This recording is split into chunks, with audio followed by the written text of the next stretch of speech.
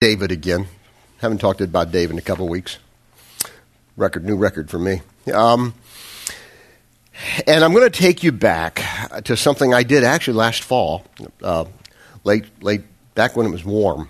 Okay, it was I think November or December, and had a heat stroke. I think it was only like 25 or 30 degrees. Those are good old days, you know. I'm sorry, I just been outside. I am still freaking cold. My toes, I just can't really feel my toes. I was just outside.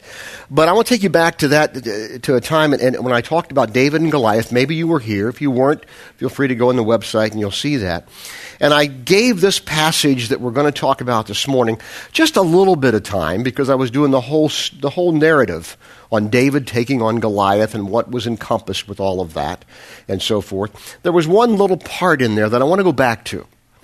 And just in case everybody, I know if this is your first time in church in your life, I'm sure you still have heard of the story of David and Goliath and how this young shepherd boy took on this 8 to 9 foot giant, and he was a Philistine, and David represented the armies of God, the children of Israel, God's chosen people, and how he did do that. And he comes into this military camp, and he sees this big challenge laid down by this trash-talking giant, basically saying, send me out your best man. He says, I want to go fight him.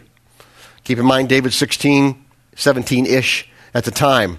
And of course, all the other people were saying, you are crazy. Come on. What have you been smoking? And he was a shepherd boy. No. And anyway, no, I'm joking.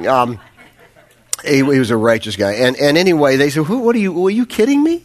And finally, he convinces them, I want to do this. The king at the time, King Saul, comes and says, all right, look, you can go, but you got to wear my armor. So that's where I want to take you to the story, all right, the narrative, and just kind of fill you in on this. Now watch this. This is 1 Samuel chapter 17, verse 38. Then Saul gave David his own armor, a bronze helmet, and a coat of mail, which is like body armor, right, metal armor. David put it on, strapped the sword over it, took a step or two to see what it was like, for he had never worn such things before. I can't go in these, he protested to Saul. I'm not used to them. So David took them off again. He picked up 5 smooth stones from a stream.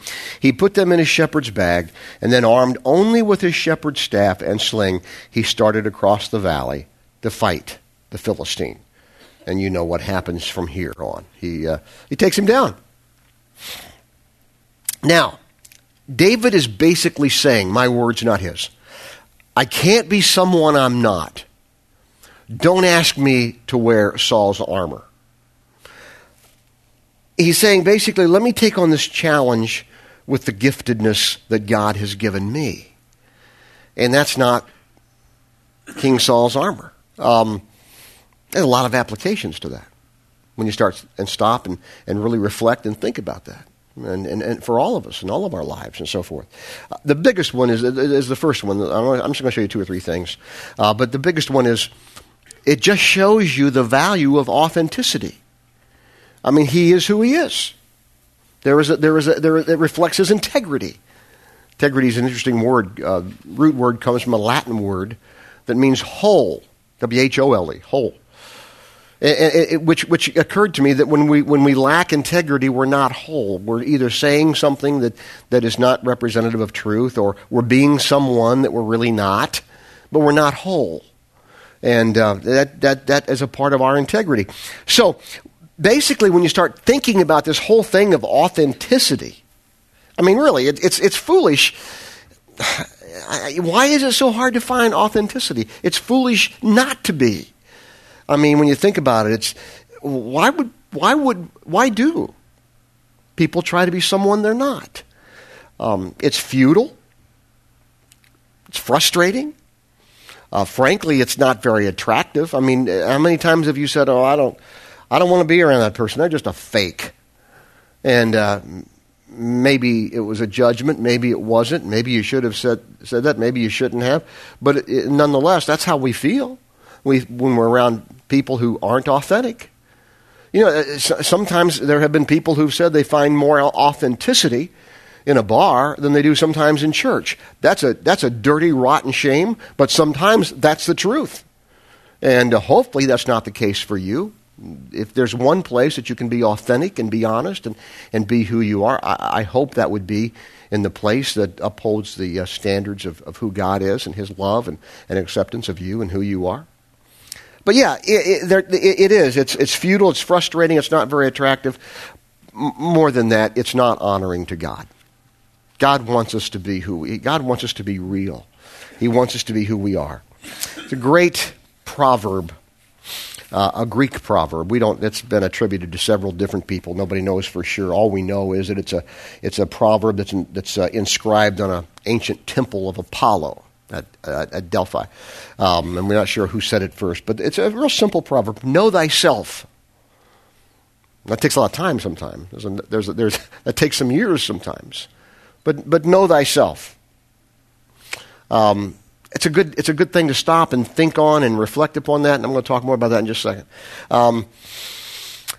Socrates put it this way: it is the greatest good for an individual to discuss virtue every day, for the unexamined life is not worth living.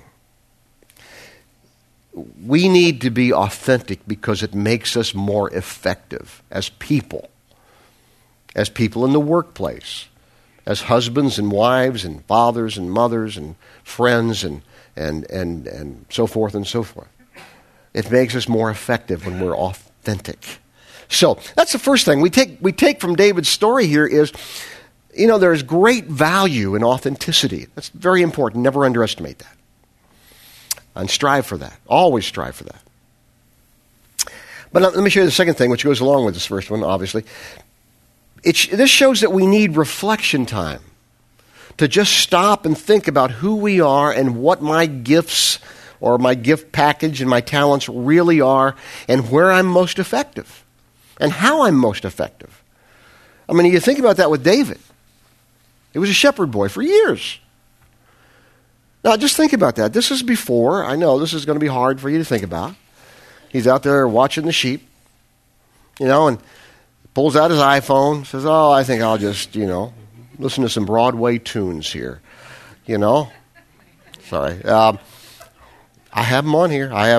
Believe me, I get called all kinds of names by my friends, but I love them. He didn't have an iPhone or the much less desirable BlackBerry. He didn't have an iTouch.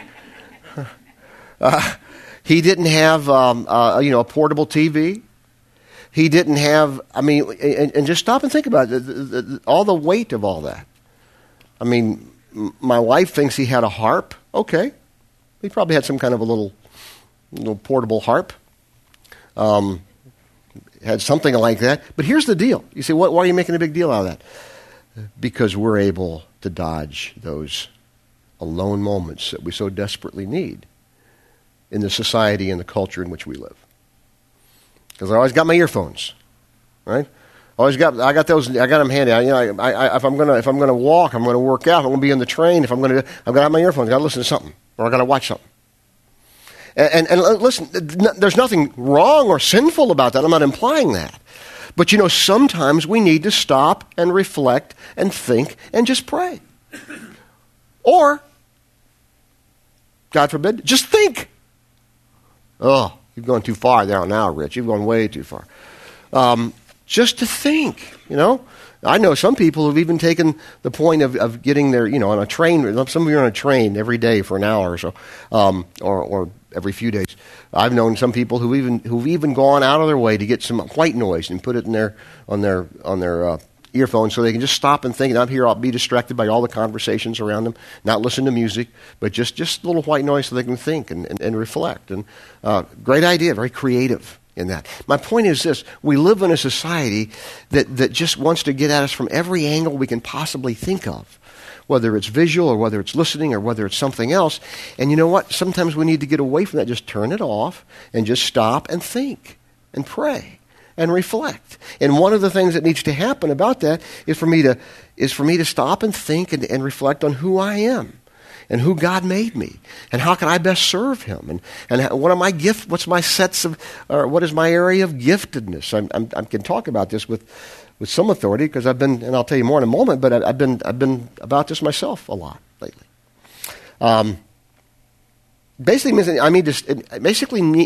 that I need to stop and figure out how best to utilize whatever my giftedness is, which means I got to figure that out and help others, have some fulfillment in my own life, and of course, most importantly, honor God with my life. I like the thing that Augustine said. I used this, I don't know, a couple of years ago, I think, but it's a great thought from Augustine. People travel to wonder at the height of the mountains, at the huge waves of the seas, at the long course of the rivers, at the vast compass of the ocean, at circular motion of the stars, and yet they pass by themselves without wondering.